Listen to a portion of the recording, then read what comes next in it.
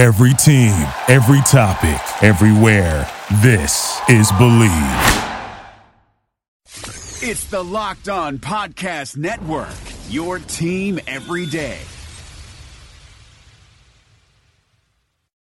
It's the Locked On Podcast Network, your team every day.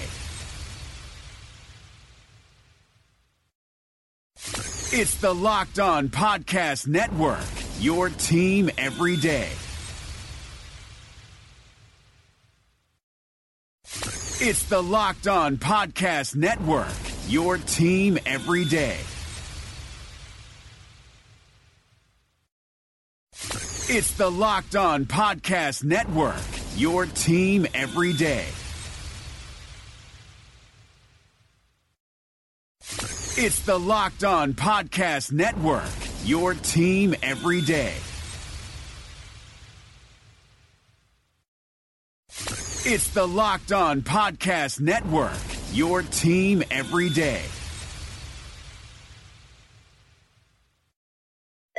You've reached the High Fashion Hotline. Hi, my family's going to a concert in the park, and we want our style to be the main attraction. Rock over to Old Navy. Old Navy? Yep, right now get up to 50% off jeans from $15 for adults, $10 for kids at Old Navy and OldNavy.com. Up to 50% off jeans for the family? That's music to my ears. Plus, now you can get in and out of the store in a flash with buy online, pick up in store. It's fun, fast, and free. Styles that take center stage and free pickup in store when I buy online? Old Navy, here we come. High Fashion, Old Navy. Valid 7/20 to 7/29. Select styles only. Guys being dudes. Yeah, we just gotta keep pounding, you know? Just keep pounding. Gotta keep pounding. Joe's a big fan of keep pounding these days. Keep on pounding. You never want to stop pounding. You might want to revise that statement. Comes across a little wrong. Oh, God. Yeah. Never stop pounding, kids. You heard it here first.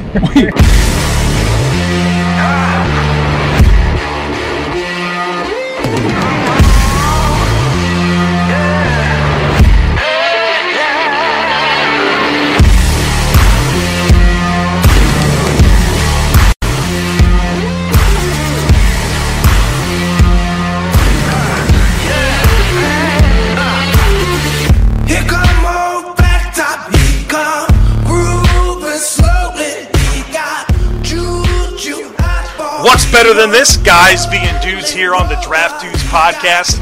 I am Joe Marino of NDT Scouting and FanRag Sports. I'm joined by Ben Solak, also of NDT Scouting and Bleeding Green Nation, also the co-host of the Locked On Eagles podcast. And we are your hosts today on a Monday edition of the Draft Dudes podcast. Kyle Krabs is off today. He's got some adventures he's working on personally that maybe he'll touch on Wednesday when he will be back. But for now, you know, we got the best reliever in the business, Ben Solak, filling in. Ben, welcome to the show. Hey, Joe, thanks for having me. I wish I could make a baseball reliever reference here, but I don't watch baseball very stringently, and so I've got nothing for you. So you are not okay. So baseball is out for you. Yeah, I was brought up in a house. You know, you got back from you did a homework on Saturday. You went to church Sunday morning. It's Sunday afternoon. You watched all the football, and then for the week we didn't have much. You know, like not much basketball all the way, not much baseball at all. Now I've started getting to basketball recently, but baseball, I end up looking for something else to do while the game is on. It doesn't keep me engaged. I don't know. Like I don't want to poo-poo it for those who like it, but it just doesn't do it for me at all. Yeah, I am a New York Mets fan, and when the Mets are good, I am locked in on baseball. But when the Mets are bad, which is pretty frequently, I tune out. When your team's bad in baseball, it's hard to stay engaged. It's 162 games, man. It's like, and it's hard for me to like watch the development. Like it's not like in football. If the Bills are bad, which they usually are, you know, every game is appointment TV. Haven't missed a Bills game since '97, so you know that doesn't matter. But you know, baseball, man, it is tough to stay engaged. So yeah, I'm with you. I'm with you in that it doesn't do it for me. But when my team is good, so I'm being honest with you, I'm very much a if my team is good baseball fan. But I do like it. I like to get out to the ballpark. I'll make a few trips to Atlanta each year and catch a game. So have a good time with that from time to time. Ben, we are getting closer and closer to this 2018 NFL Draft. 149 days away, so we are within 150 days of the 2018 NFL Draft, and we like to bring a number to the table that is relevant to the amount of days it is until the NFL Draft. And so today it's 149, which is also the amount of games it took Barry Sanders to reach 18,000 yards from scrimmage. That's the fastest ever for a player to reach 18,000 yards. I have to assume there's not many that even have 18,000 yards. And so if you look at that from 1989 to 1998, that's an average of 121 yards per game. Ben, did you ever see Barry Sanders play, or is that a little before your time? No, sir. I was exactly 1 year old in 1998, so I wasn't seeing much Barry Sanders there. The main impact Barry Sanders had on my life was how every coach I had in middle school, junior high, high school always gave the quote about Barry Sanders: when you get to the end zone, act like you've been there before. Right. So that was the main exposure I had to Barry Sanders when I was a kid. But definitely as I've gotten further and further into into sports and into scouting and everything like that, I've definitely watched Barry Sanders, found some old film. I remember back in the summer, a couple months ago, John Ledyard said that, Darius Geis gave him some Barry Sanders flashes, which was, that was something else. Barry Sanders, that's a top 3 back in the history of the game, right, Joe? Yeah, for sure. I'm a little more acquainted with Mr. Barry Sanders, an unbelievable football player. If you could deal with the negative runs, which you should be able to, because he averaged like a ridiculous amount of yards per game. 121, yeah. You just realize that that's a special talent. Obviously I think his career could have went a bit longer, but certainly one of the most special football players I've ever seen. And I guess I should consider myself grateful for having a chance to have said I watched him play. So who's that kind of looking at your era, and not that I'm that much older than you, but I am older than you. Who are your guys? When you think about the greats of your lifetime that Ben Solak can say that he saw play football, who are the guys? Right. So I have very, very faint memories of when Emmitt Smith was still around, but that was kind of in the later era, the Cardinal Emmitt Smith, right? Less than ideal. LT is the guy that pops out to me as when I was growing up. First getting into football, first memories thereof, it was LaDainian Tomlinson was the standard. Do everything sort of a back. I think he's probably a top 5 back in the history of the game right now. And it's funny, there's another guy, Saquon Barkley's been getting those LT comps because he has all that ability as well. But I remember Tomlinson was the dude. I also remember Marshall Faulk. I was able to see him play a little bit. So those are the standards for running back play. I still think the greatest player with which I've spent serious time and I can really quantify what he did was Calvin Johnson. Megatron. There's nothing to be said for the ability that Calvin Johnson had to just take over a football game. They're unbelievable talent. When there were those rumors that the Eagles might be trading for his rights from the Lions, I was losing my mind just because Calvin represents that GOAT for me. Just the idea of him wearing midnight green was crazy. But those are that's my earliest generation of those greats, those all time guys. Yeah, it's certainly a good call. Dominant football player. I thought you were going to say J.J. Watt. I know that in recent years he's been injured, but that stretch that he had was probably some of the most dominant play I've ever seen. And I certainly hope we get it back because I miss dominant J.J. Watt. Sprint's Unlimited Plus plan. It has Hulu, Tidal Premium, 15 gigabytes mobile hotspot, and full HD. Atlas, we need to shout that from the rooftops. Best deal ever! I didn't mean literally. Switch to Sprint's Unlimited Plus plan for just $42 per line. But hurry, for a limited time, it's now $22 per line when you bring or buy your own phones. Visit Sprint.com/unlimited or call 1-800-SPRINT1. Price with $5 per month autopay discount. One Hulu limited commercials plan for Sprint account. Features differ. Offer coverage not available everywhere. Excludes taxes, fees, and roaming. Requires new line subject to credit and $30 activation fee. Speed maximums. Use rules and restrictions apply. Right now, join T-Mobile and get an unlimited family plan with Netflix included, so you can watch in more places than ever before on your phone, tablet, or TV. Plus, buy one Samsung Galaxy S9 and get one free with 24 monthly bill credits, so you and your family can binge your Netflix favorites on your new phones. Call 1-800-T-Mobile or visit a store today.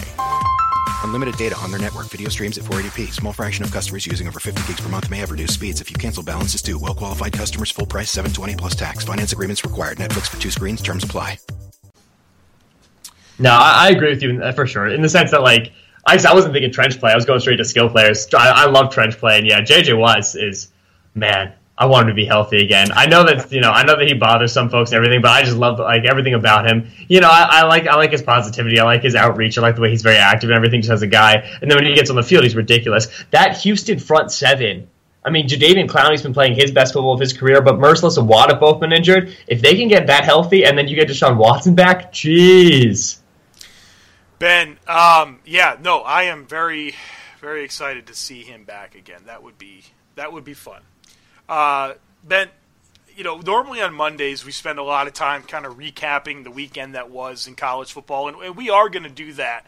But we're going to do that by kind of digging into some of these relevant storylines with, like the coaching carousel that is spinning big time here as we record this on a Sunday night.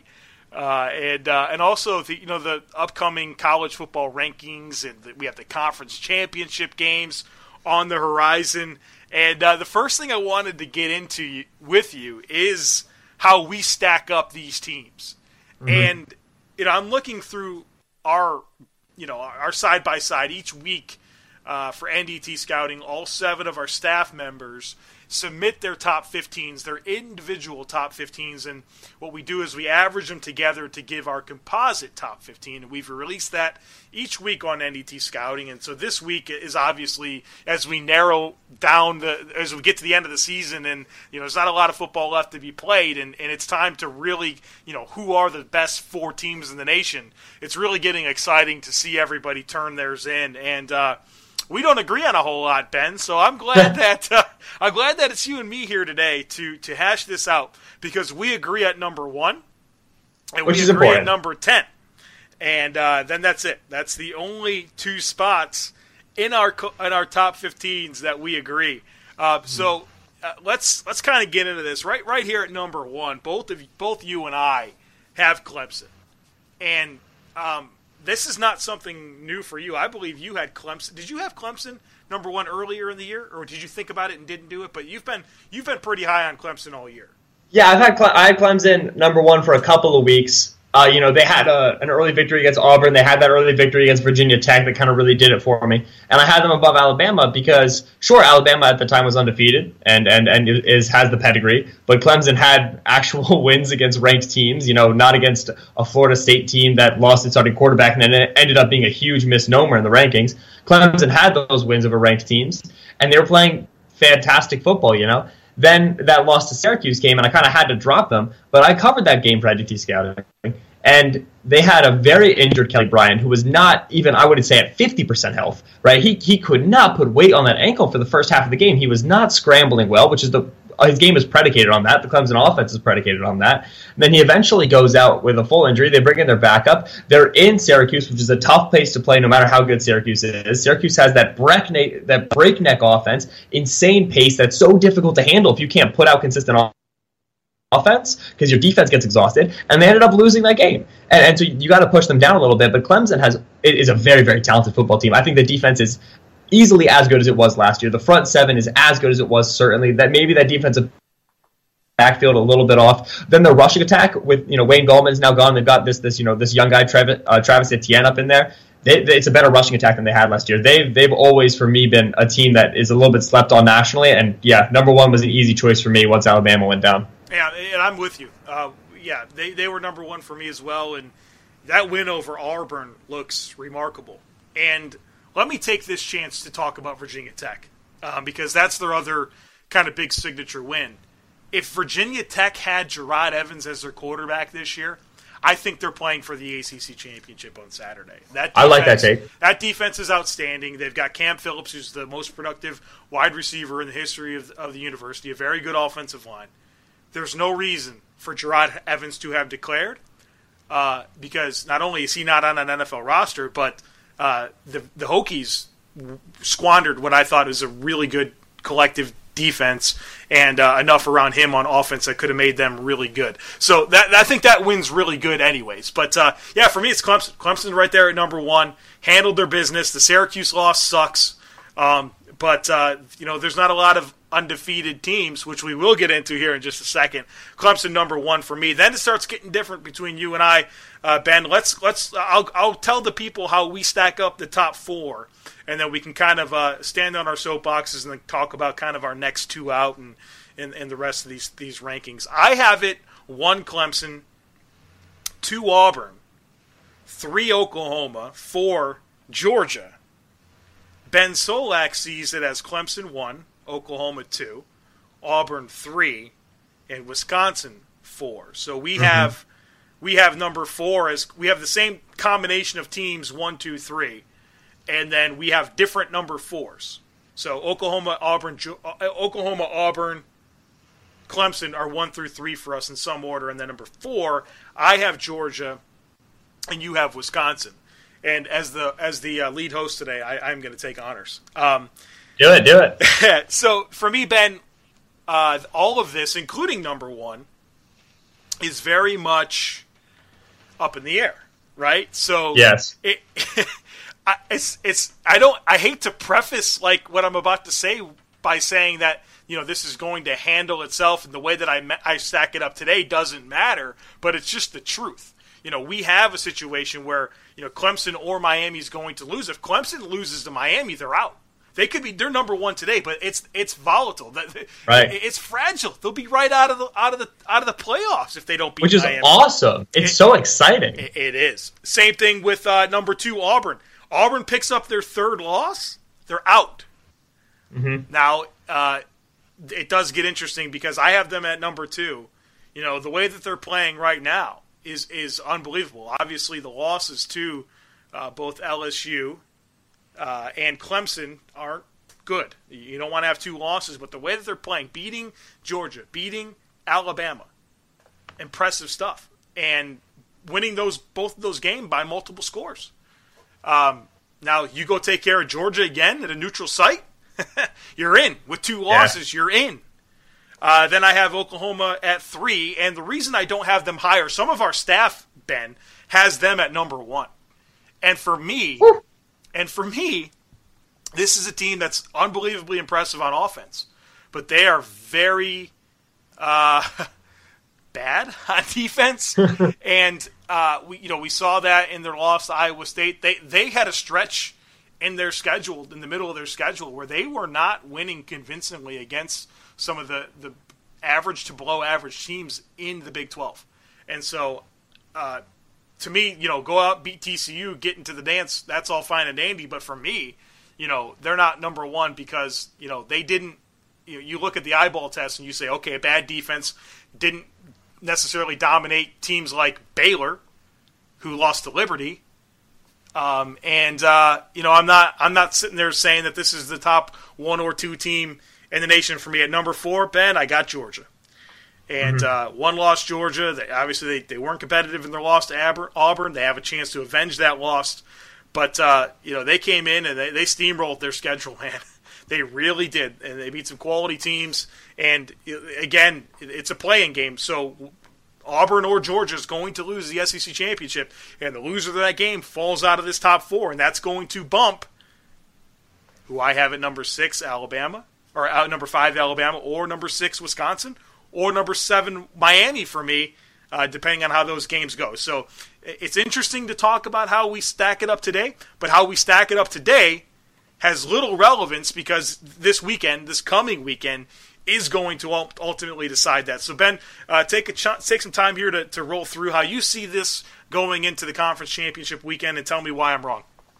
Right. So that's the thing. I don't think you're wrong. It's so there's so much parity. It's really, really exciting. And if anything, and we'll probably get into this more later, this, if anything, shows that we need to expand the college football playoff. Firstly, I think that the potential for dark horses and for upsets and for teams to come in hot, who've really been getting good over the past few weeks, Auburn's a great example, right? It would open up the space for them to get in, and then you increase ratings. I think it would increase revenue. I think it'd be so much fun to see a 6 or an 8 team playoff, and I think this year especially is a good example of that. So it's not, I can see so many different sides of things. I've got Oklahoma ahead of Auburn, and it was a tough one for me. I actually spent a lot of time on 2 and 3 here, more so than I'm used to, and it came down to 2 things for me. Number 1, I don't know how healthy Auburn is.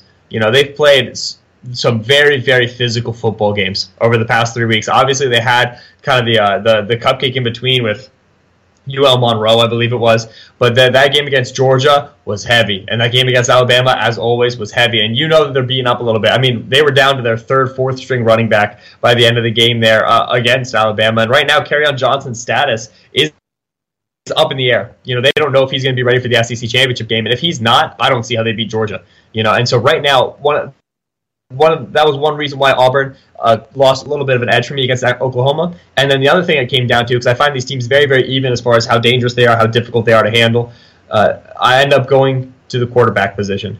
And Baker Mayfield, man. I haven't seen a quarterback at the college level play like this in a couple of years. Deshaun Watson was obviously playing out of his mind, that last year when he was powering comes to the national championship game. But Baker Mayfield's efficiency has been record-setting. It's been unbelievable. He's fearless, and he's talented, and he's excellent, and he's smart, and he's a little inappropriate, and he caught up some flack for that, but he's such a good football player. And when those two things, health and then that playmaking ability of Baker Mayfield put Oklahoma ahead of Auburn for me, the one thing that gives me some pause there is I don't know how much I trust the young coach there, Oklahoma. You got Lincoln Riley, compared to a guy like Gus Malzahn. That might be Malzahn, such an excellent coach, an excellent offensive mind.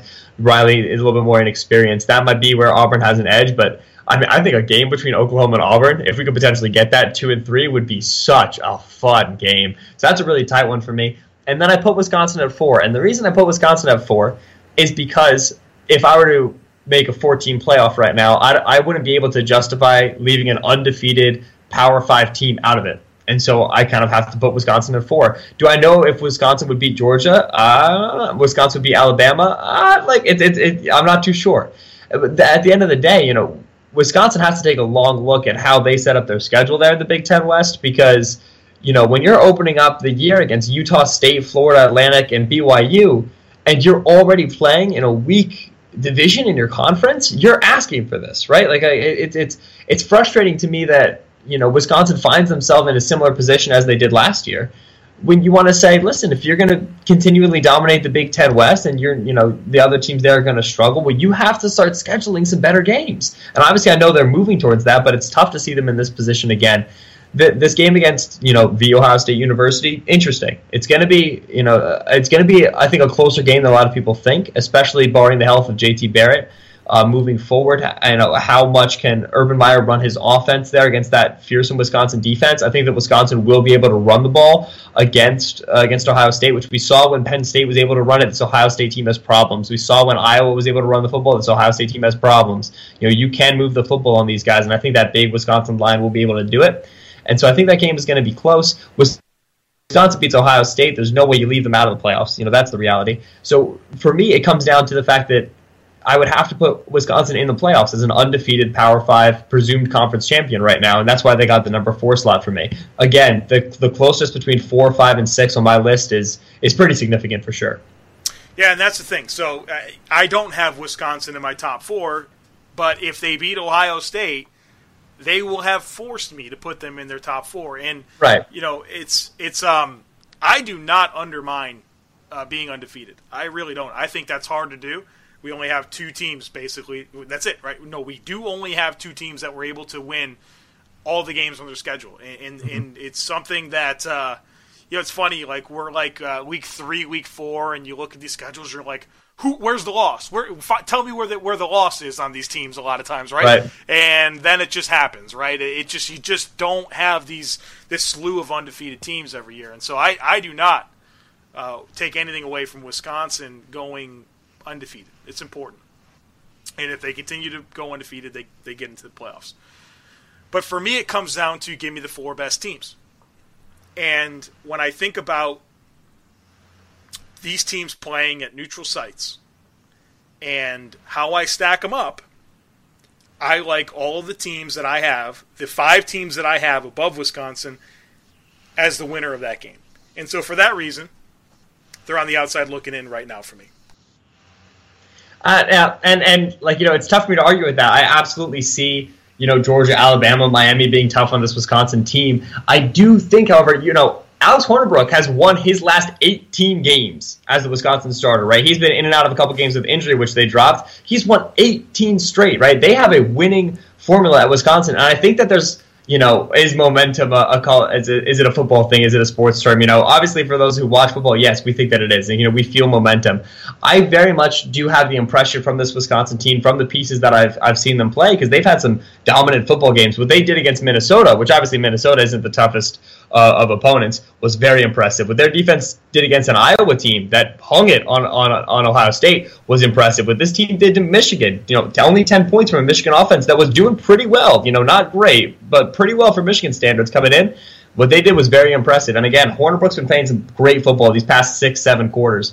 I think that they've got momentum. I really do. I think that this team does have something to prove here a little bit, and that gets me excited against an Alabama program that recently dropped, if they're playing on a neutral site. That gets me excited about a Georgia team that, frankly, Jake Fromm, I'm not sure how much that freshman first-year starter is going to be able to continue to play as well as he is, you know what I mean? So I think that Wisconsin they've got something here. They felt snubbed last year a little bit, and I think that there's belief for the Badgers for sure.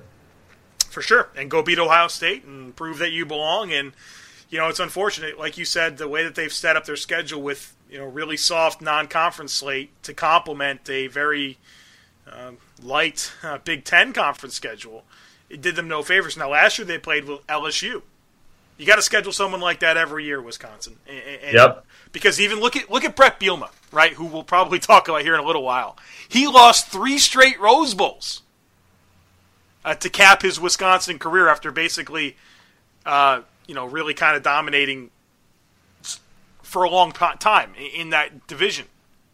And even him, it's like, was he always a pretender? And so even when I think about that and the history of this program going back over the last decade or so, they've got to start beefing up that schedule and then proving it and winning big games. And that stretch of 3 straight Rose Bowl losses doesn't do them any favors. And I know that this is the 2017 Wisconsin Badgers, but it's kind of the way that you perceive this, and the eyeball test is important, and how they've historically played against the big opponents is really important. And so go beat Ohio State, who's the only team in the country with a top 10 defense and a top 10 offense, and you're in. Right.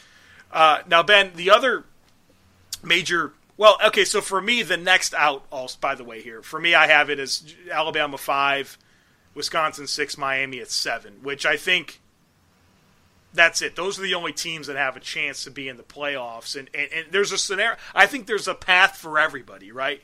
Even Alabama, there's a path for everybody to get in. Even Miami. If Miami beats Clemson, what do you do? Yeah, Miami's got a straight shot in, absolutely. Right. And right now, they're, for both of us, very much on the outside looking in. But they have a chance to go earn it and prove it. So, this conversation will take care of itself. But the one thing that we also really disagree upon is UCF. UCF is a team that you had at 8. I have it number 15. So I'm going to ask you. Shameful. I'm going to ask you a 2-part question here. Is there a path to the playoffs for UCF, which I don't know if it's a win and a combination of other things. And why 8? Why is this a top 10 team? Actually, this is fantastic, because I was going to come at you with a question to see if you thought there was a path for UCF into the playoffs. Because, let me draw this up for you. You've got, hypothetical, next weekend. Oklahoma loses. Wisconsin loses. And Georgia loses. Right? So now you've got, as your 4 teams in, you'll have the ACC champion, which will be a 1-loss champion, either Clemson or Miami. Number 2, you'll have an SEC champion in Auburn, which will be a 2-loss champion. That'll be a 2-loss champion, and they'll be in as well. You've got 2 spots left. Remaining, all you have are a bunch of 2-loss non-champions. You have another 2-loss champion in TCU. So you've already let in 1 2-loss champion, which, remember, the committee has never let in a 2-loss team. And you already have 1 2-loss champion in, and you have another 2-loss champion in TCU. But then Oklahoma is a 2-loss champion. OSU will be could potentially be a 2-loss champion if they beat Wisconsin. Wisconsin otherwise is a 1-loss non-champion. You've got Georgia, who's going to be a 2-loss non-champion. Then there's Bama, who's a 1-loss non-champion. You have 2 spots left. You have all these non-champions. The only champion that you have is a 2-loss champion in TCU. Let's say they take the 3rd spot. You're going to give a 1-loss non-champion the 4th spot over UCF, who's undefeated and a champion of their conference. That's where I think things get very interesting. You have an Oklahoma loss, a Wisconsin loss, and a Georgia loss. If those 3 things happen, which isn't very likely, but if they do, you're at a point where you're letting in 2-loss non-champion, you're letting in a 2-loss champion or a 1-loss non-champion ahead of UCF. And to me, that's silly because it is so hard. We talked about it. It's so hard to go undefeated, Joe. It's so difficult. And let's talk about the fact that once they beat Memphis, UCF will have beaten 3 ranked teams. It'll be Memphis twice and South Florida once. They hammered Memphis when they played them. It was 40-13 or something. It was absurd. When they played USF, that game was tough. That game was close. USF came to play. It was a rivalry game. And UCF hung 21 points on them in the 4th quarter to win that thing. They played that close to the 4th quarter and proved that they can win a tight game. It's not just when they run away with games against inferior opponents. They played that tight, and they won. This is the 3rd best offense in all of college football by points per game. It's one of the best in the 1st quarter, which shows me that they're very well coached. Scott Frost is the man. I have been very public about my man crush on Scott Frost for a long time. This is one of the best offenses in yards per play. They've got 17 players with a catch, 15 players with a rush. This is a dynamic, dangerous offense. It's right up there with the likes of Oklahoma, in my opinion. Defense holds up, right? Am I saying that they're going to beat anybody? No. But I'm saying that this is a team that's been incredibly effective, and they've done all of their jobs. And I think that there needs to be a better consideration for them in the playoffs. There needs to be more of a national conversation about it. And that's why I have them 8th.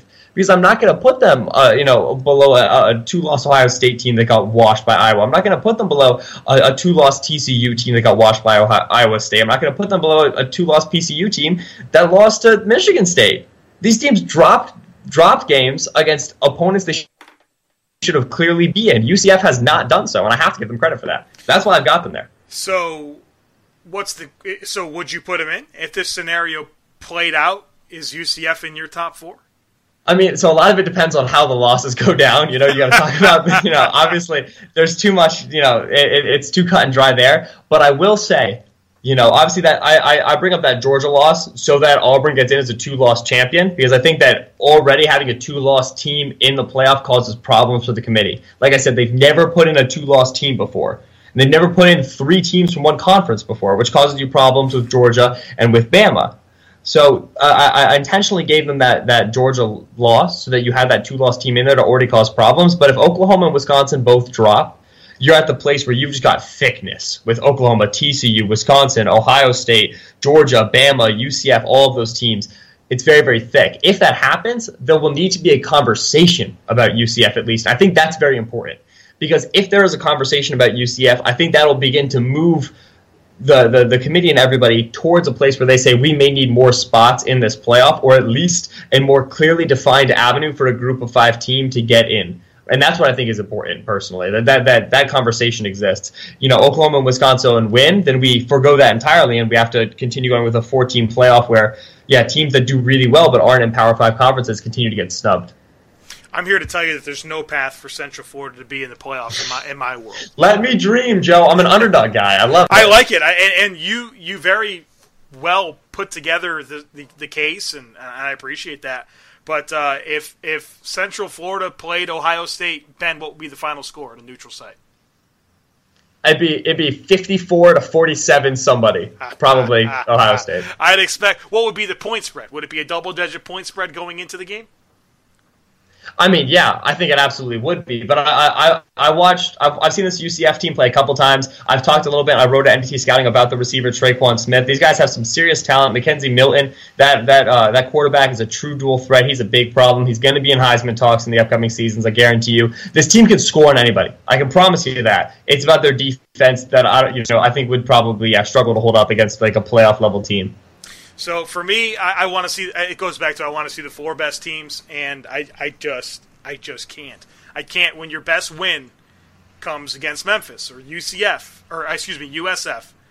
I just can't get behind that as being one of the 4 best teams in the nation. Give them a chance in the New Year's Day Bowl. They can play somebody. They can play Miami or Southern Cal or Ohio State or TCU or something, and they can have their chance to beat a big-time team, and Scott Frost can move on to Nebraska, and UCF can only hope to get back to where he's led them. But for me, there's no path. Ben, speaking of Scott Frost in Nebraska, we are in the early stages, I presume, of what is already an absolutely wild coaching carousel. As I look over this kind of at a high level, I've got 6 openings. I've got 6 teams in the SEC alone that are going to have new head coaches next year. That's just crazy. Compared to 2 in the Pac-12, 1 in the Big Ten, and 1 in the ACC potentially that we know of. So let me kind of go through what we know right now, and then Ben, I'll give you the first chance to talk for you to talk about the storyline, the biggest storyline for you. At Tennessee, we know that Butch Jones is out, and we have no idea who's in. The Greg Schiano possibility seems to be nixed, and that's going to be a messy situation. Yeah. Florida. Unbelievable. Florida, Jim McElwain is out. Dan Mullen is in. That's done. Arkansas, we know Brett Bielema is out. Texas A&M, Kevin Sumlin appears to be out. I don't think that's official, but all indications are that he's out. Ole Miss is going to stick with Matt Luke. That is official. Nice. The replacement for Hugh Freeze. Mississippi State, in turn here, because they lose Dan Mullen, that's an opening. ACC, the crazy rumor about Jimbo Fisher taking the Texas A&M job is very much a storyline right now. That's not confirmed, but that's a possibility. Nebraska, we know that Mike Riley is out, and we don't know who's in, presumably Scott Frost. And the Pac-12, Jim Mora is out at UCLA, and that has officially been replaced by Chip Kelly. And then Arizona State, we know that Todd Graham is out. Ben, what do you want to react to first here?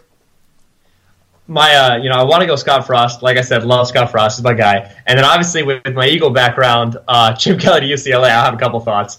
But I've got to give a shout out to Dan Mullen going to Florida, because Dan Mullen taught me the spread offense when he was the quarterbacks coach at Utah. Yeah, he has like an insane amount of like videos on YouTube and resources. And when I was getting into X's and O's, I probably watched hundreds of hours of Dan Mullen talking about it inside zone, because he won't stop talking about it. But Dan Mullen is an incredible mind. What he's done at Mississippi State has been incredibly impressive. They've had 8 bowl qualifications in his 9 years there. In the 9 years before that, they had 1. So that's amazing. The 9 seasons at Starkville have been really, really impressive. I think that Mullen, what he brings to Florida, he got that spread style of offense, right? But it's a run-first style. There's a run spread and there's a pass spread as far as what your offense wants to do, how they really want to move the football. Mullen's a run-first sort of a guy. I think that'll work better in Florida, where Florida has a couple of good pieces on that offensive line. Florida's got some young backs that are playing very well. And what really excites me about Dan Mullen's offense, because again, I'm a huge fan of the way that he deploys his team, is he uses that counterpunch style of offense. His game planning is predicated on, all right, I'm going to run inside zone on you, and then once you make this move to try to counteract the inside zone, I'm going to add in a read option, and once you make this move, I'm going to add in an RPO, right? I've got an answer for everything you can do, and I think that that's going to work really well against some SEC defenses that can be very, very tough. I think that Mullen will be able to impose his will on them, which gets me very, very excited. Obviously, he's got the connection there as well. In the AD office in Florida, one of the guys under whom he works, Scott Strickland, is now there. What interests me about Mullen, and kind of gives me a little bit of pause, is that he wasn't Florida's first choice, which confuses me a little bit because of the connection and because Mullen had some hype last year and it never really came to fruition. And Mullen had some hype to Tennessee this year, but that never really happened. And now they're going Greg Schiano and whatever. I'm wondering why Mullen isn't as attractive of a candidate to teams as I think he is from the eye test. I wonder if there's something that's known there. But I think that Mullen, I think he's done well as a recruiter at Mississippi State, and his time there, it's a tough place to recruit in Starkville. Obviously, he'll get a huge bonus going to Florida because Florida's an excellent recruiting school. It's got a lot of pull in the state. So I think that's a good setup for him as far as recruiting goes. I do have that little bit of pause, like I said, but I think that could be a knock it out of the park hire for a Florida team that desperately needs it. So I'm excited about Dan Mullen.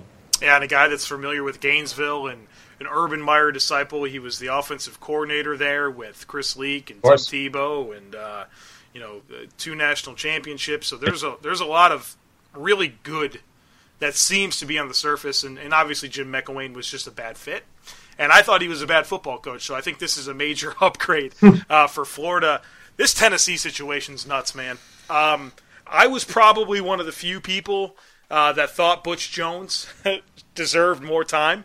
I know, I get it. He lost every one of his last game the last game that they played against SEC teams, and that's terrible.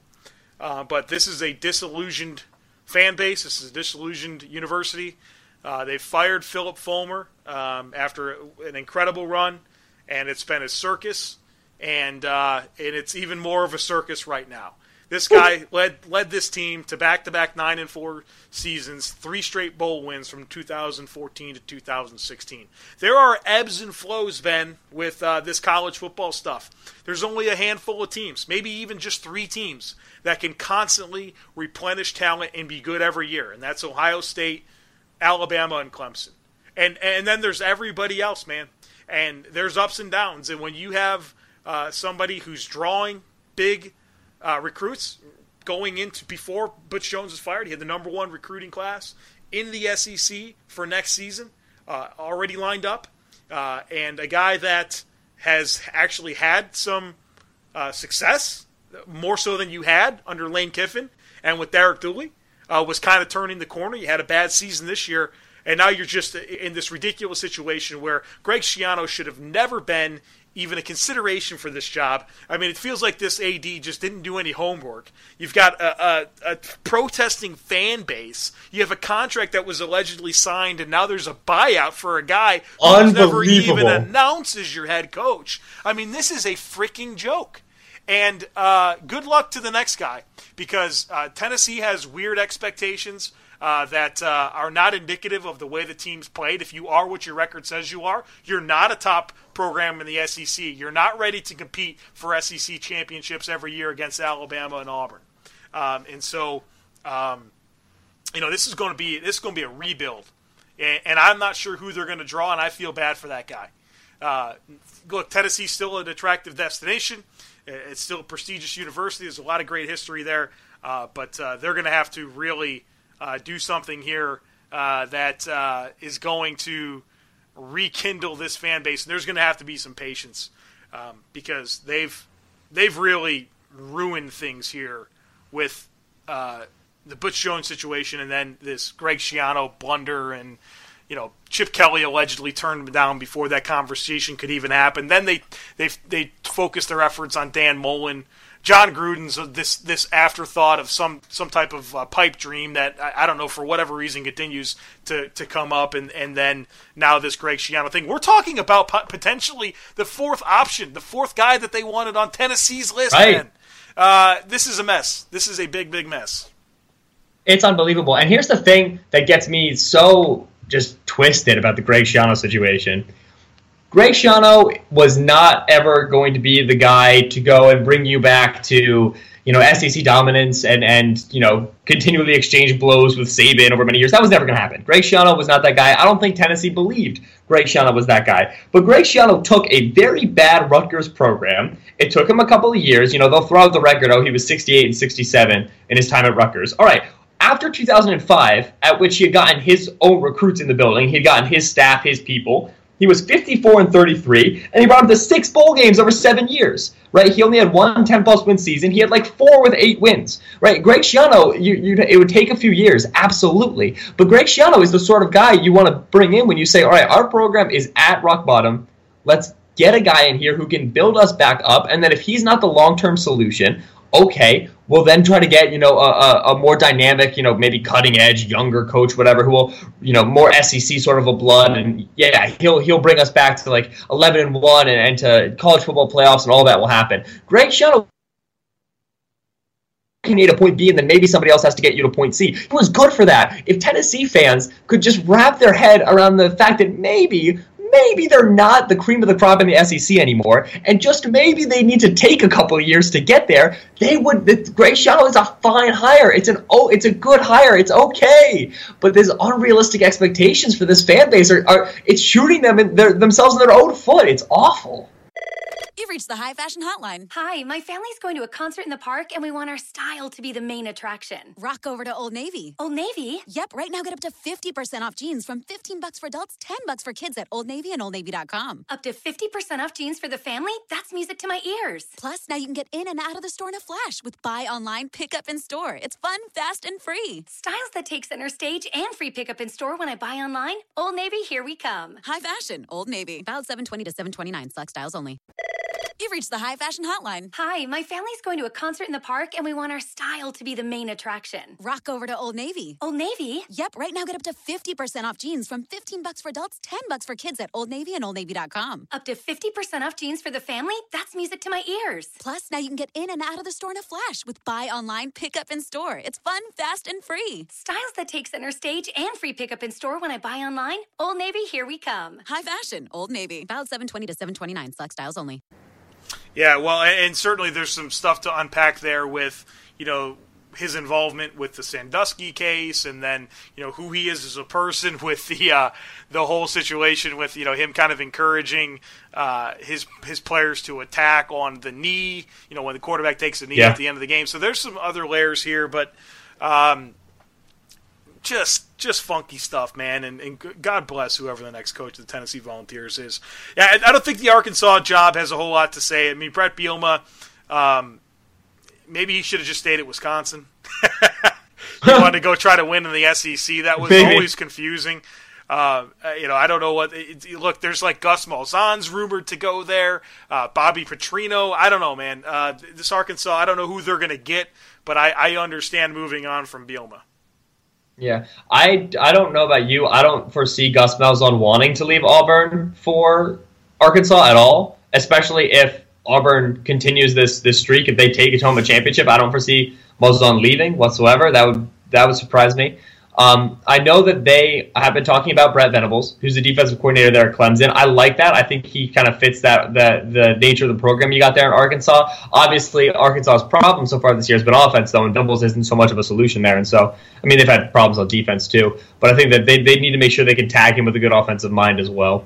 Yeah, Brett Venables would be fun. I agree with you. That would be a good mesh for that fan base. And, he's had some success going against some of these SEC West coaches. So that would actually be a lot of fun.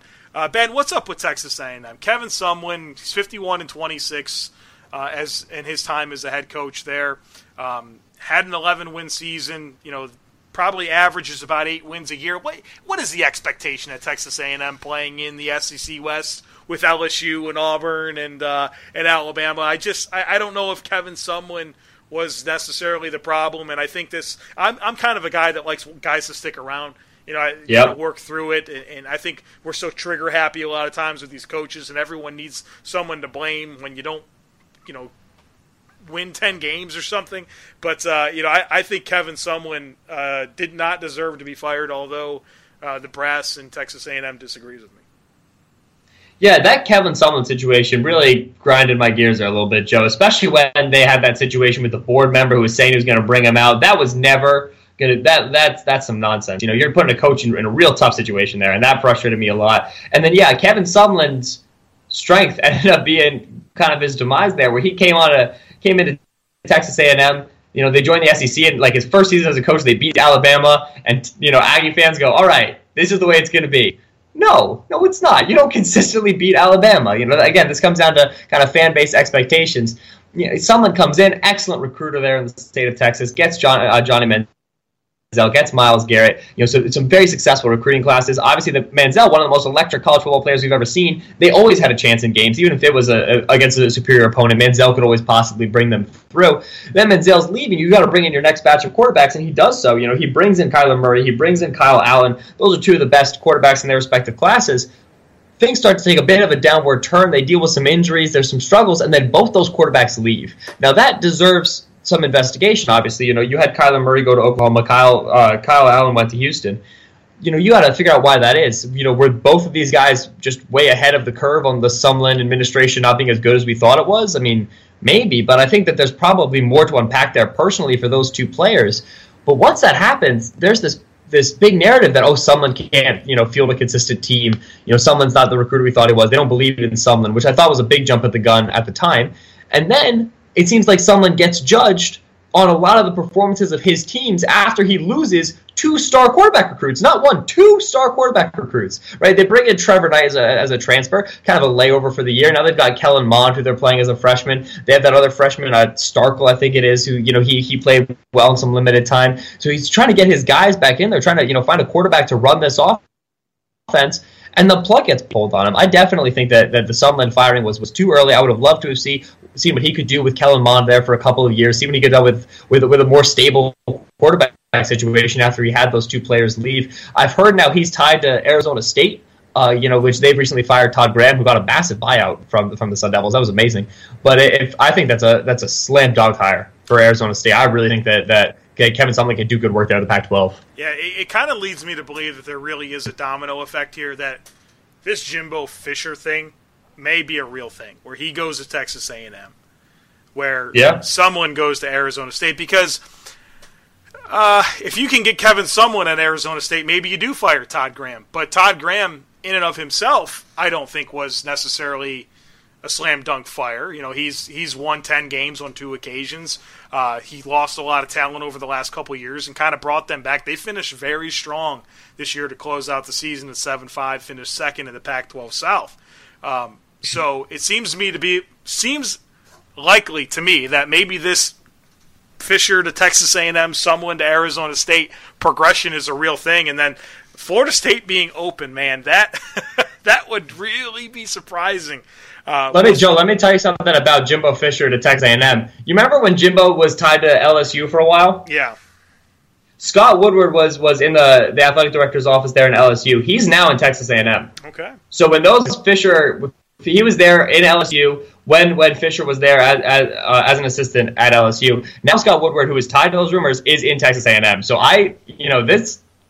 Jimbo as an Aggie could actually happen, which is nuts. So let's say it does. Like, who's on the list for Florida State? That's a big job, right? I mean, that's as big as it gets. Right, and already you had so much movement in Florida with Scott Frost and with Jim McElwain moving, so it's crazy. Who do you have there who has experience recruiting in that area? The only name that kind of comes up to me potentially, which it would be kind of ground shaking if it were to happen, but could they move Willie Taggart out of Oregon? And could they bring him down to Florida State? I think that'd be crazy. But that's a name that you've heard people felt that Taggart kind of was batting a little bit below his weight with the Oregon job. I don't know.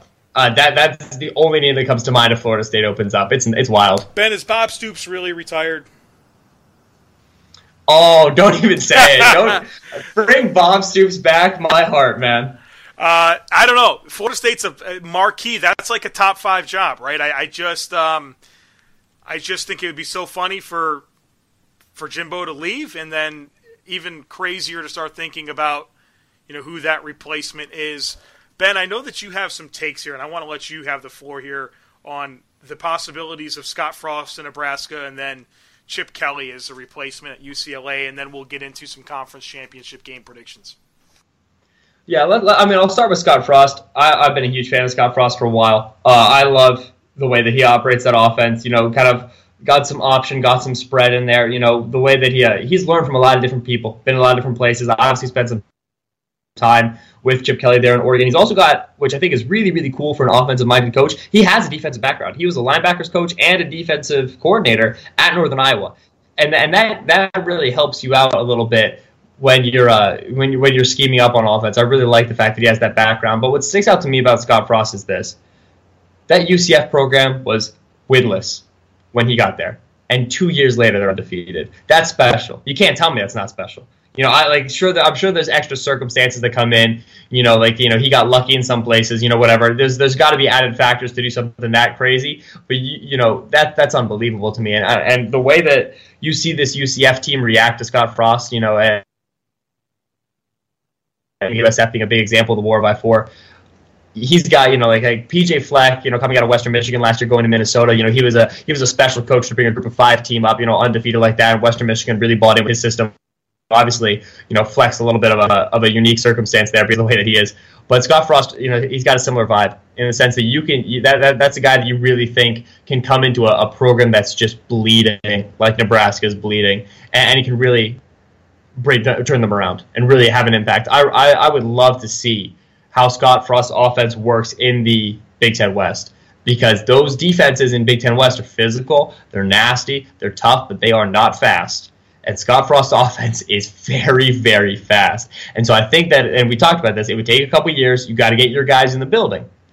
But I think Scott Frost's offense in Nebraska could cause ridiculous problems there in the Big Ten West. I mean, and obviously, going back home to Nebraska, he's a known quantity there. I think that the Huskers would really give, he was a quarterback there. He had an undefeated season with them there in 97, I think it was. I think that he'll be comfortable. The fan base will be comfortable with him. He'll get the time that Mike Riley deservedly, in my opinion, did not get. I really, really like the idea of Scott Frost there. Chip Kelly to UCLA, to me, kind of knowing Chip the way that I do, he was the Eagles coach for a couple years. To go to UCLA instead of Florida tells me very specifically that Chip Kelly wants to run his offense and be left alone. And Chip Kelly wants to run his team and to not be bothered. UCLA is primarily a basketball school. They've been trying to up the football program, obviously, but he's not going to be, the biggest team in the state. He's not going to be the biggest team in the city, for God's sakes. He's going to have a pretty solid control. He's got a huge amount of money from UCLA, too, the most they've ever given out to a football coach. So he's going to be tied there for a couple of years. He's not getting the national spotlight that Florida is. He's not getting the daytime games. He's going to get Pac-12 after dark games, so people aren't going to be bothering him. To me, Florida's better recruiting ground. Florida's better, more prestige. I think you're going to get more money from Florida. To me, this reads to me like Chip Kelly wants to go coach in the Pac-12 again and run his offense and be competitive and do football things. And I'm sure he'll bring UCLA to be a good football team. I anticipate that because he's a very good coach.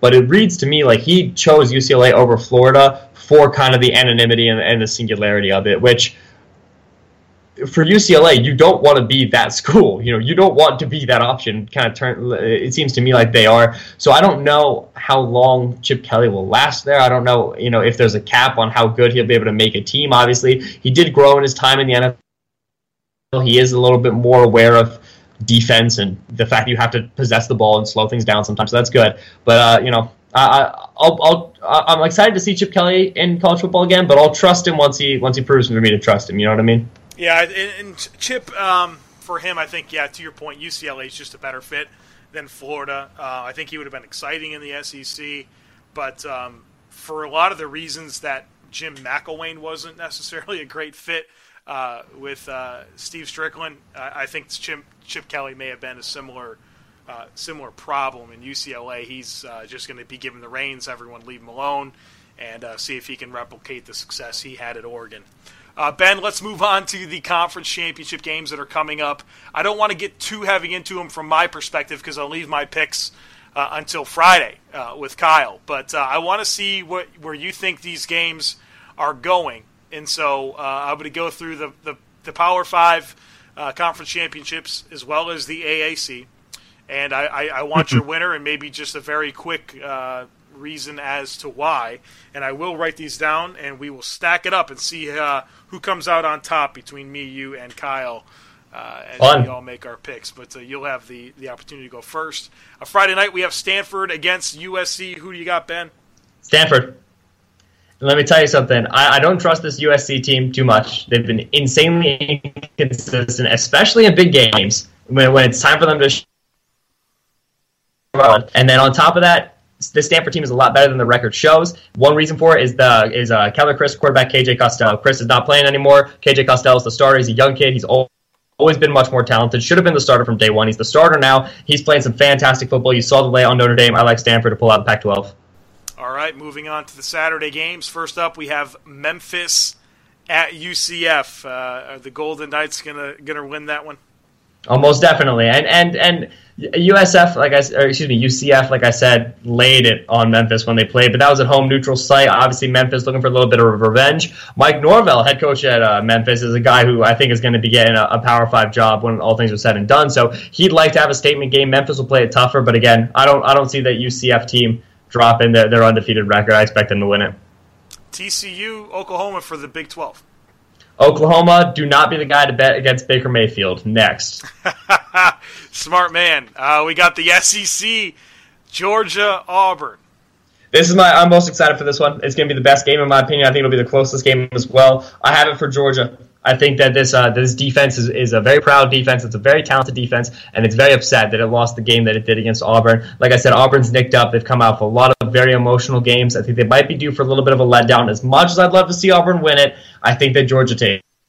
Yeah, the injuries at running back will be big for Auburn, I would say, very much there. It's hard to beat a team twice, too, in a year, so that's something also to keep in mind, even though you see Oklahoma doing that against TCU. Let's see here. We've got Miami-Clemson for the ACC, a play-in game. Yeah, I give it to Clemson. Miami, since the Mark Walton injury, you've kind of, at least for me, I've been waiting for them to kind of fall off the tracks a little bit, and I think you've seen it now from Miami. And again, for me, Malik Rozier is inconsistent, whereas with Kelly Bryant, even if he's not throwing the ball too well, that Clemson rushing attack is something. And so I give it to Clemson. And then finally, the Big Ten, Ohio State, Wisconsin. I want to pick Wisconsin. I really do. Like I said, I think they'll make it close. This pick has got a big asterisk next to it that says that JT Barrett can play, and I think that's very important. But I'm going to give it to the Ohio State University. I do think that Urban Meyer, he'll have his team ready, regardless of what quarterback it is. I think they will play it tough, but you got to watch that quarterback narrative. That could change a lot of things. Which begs the question: with this slate of winners you have, it would presume that Oklahoma, Georgia, and Clemson are in. Mm-hmm. Who's number 4? Yeah, and so at the end of the day, now you're stuck with it's going to have to be for this playoff committee to let in a 2-loss champion, and so I think that number 4 would end up going to Ohio State. I don't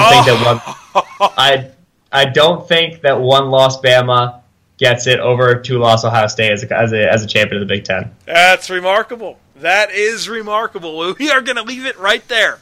Thank you guys for tuning into this episode of the Draft Dudes. Kyle's going to be back for us on Wednesday. You'll get to hear from him and all his adventures that he's having here lately. Ben, thank you so much for filling in and doing a fantastic job, as always, bringing terrific analysis to the table. And make sure that you are following Mr. Benjamin Solak on Twitter. His Twitter handle is very simple, @Benjamin Solak. Solak is Solak. Follow my man. He has good takes. He's a good football mind. And so make sure you give him some support. We'll be back again for you, like I said, on Wednesday for another episode of the Draft Dudes as we get ready for the defining moments of this college football season here as we gear up towards bowl season and ultimately the playoffs and national championship. Make sure you hit that subscribe button so that you don't miss anything. We are getting into this draft season, and we are going to have you ready for this 2018 NFL Draft. So keep it right here and hit that subscribe button and leave us one of those 5-star reviews, one of those 5 stars like Butch Jones was recruited to Tennessee before they fired him. All right, I'm going to sign off on that note. Signing off for Ben Solak, I am Joe Marino, and thank you for listening to the Draft Dudes Podcast. Come together right now. Come together right now. Come together right now. Over me. You've reached the High Fashion Hotline. Hi, my family's going to a concert in the park, and we want our style to be the main attraction. Rock over to Old Navy. Old Navy? Yep, right now get up to 50% off jeans from $15 for adults, $10 for kids at Old Navy and OldNavy.com. Up to 50% off jeans for the family? That's music to my ears. Plus, now you can get in and out of the store in a flash with buy online, pick up in store. It's fun, fast, and free. Styles that take center stage and free pickup in store when I buy online? Old Navy, here we come. High fashion, Old Navy. Valid 7/20 to 7/29. Select styles only. You've reached the High Fashion Hotline. Hi, my family's going to a concert in the park, and we want our style to be the main attraction. Rock over to Old Navy. Old Navy? Yep, right now get up to 50% off jeans from $15 for adults, $10 for kids at Old Navy and OldNavy.com. Up to 50% off jeans for the family? That's music to my ears. Plus, now you can get in and out of the store in a flash with buy online, pick up in store. It's fun, fast, and free. Styles that take center stage and free pickup in store when I buy online? Old Navy, here we come. High fashion, Old Navy. Valid 7/20 to 7/29. Select styles only. Thank you for listening to Believe. You can show support to your host by subscribing to the show and giving us a 5-star rating on your preferred platform. Check us out at Believe.com and search for BLEAV on YouTube.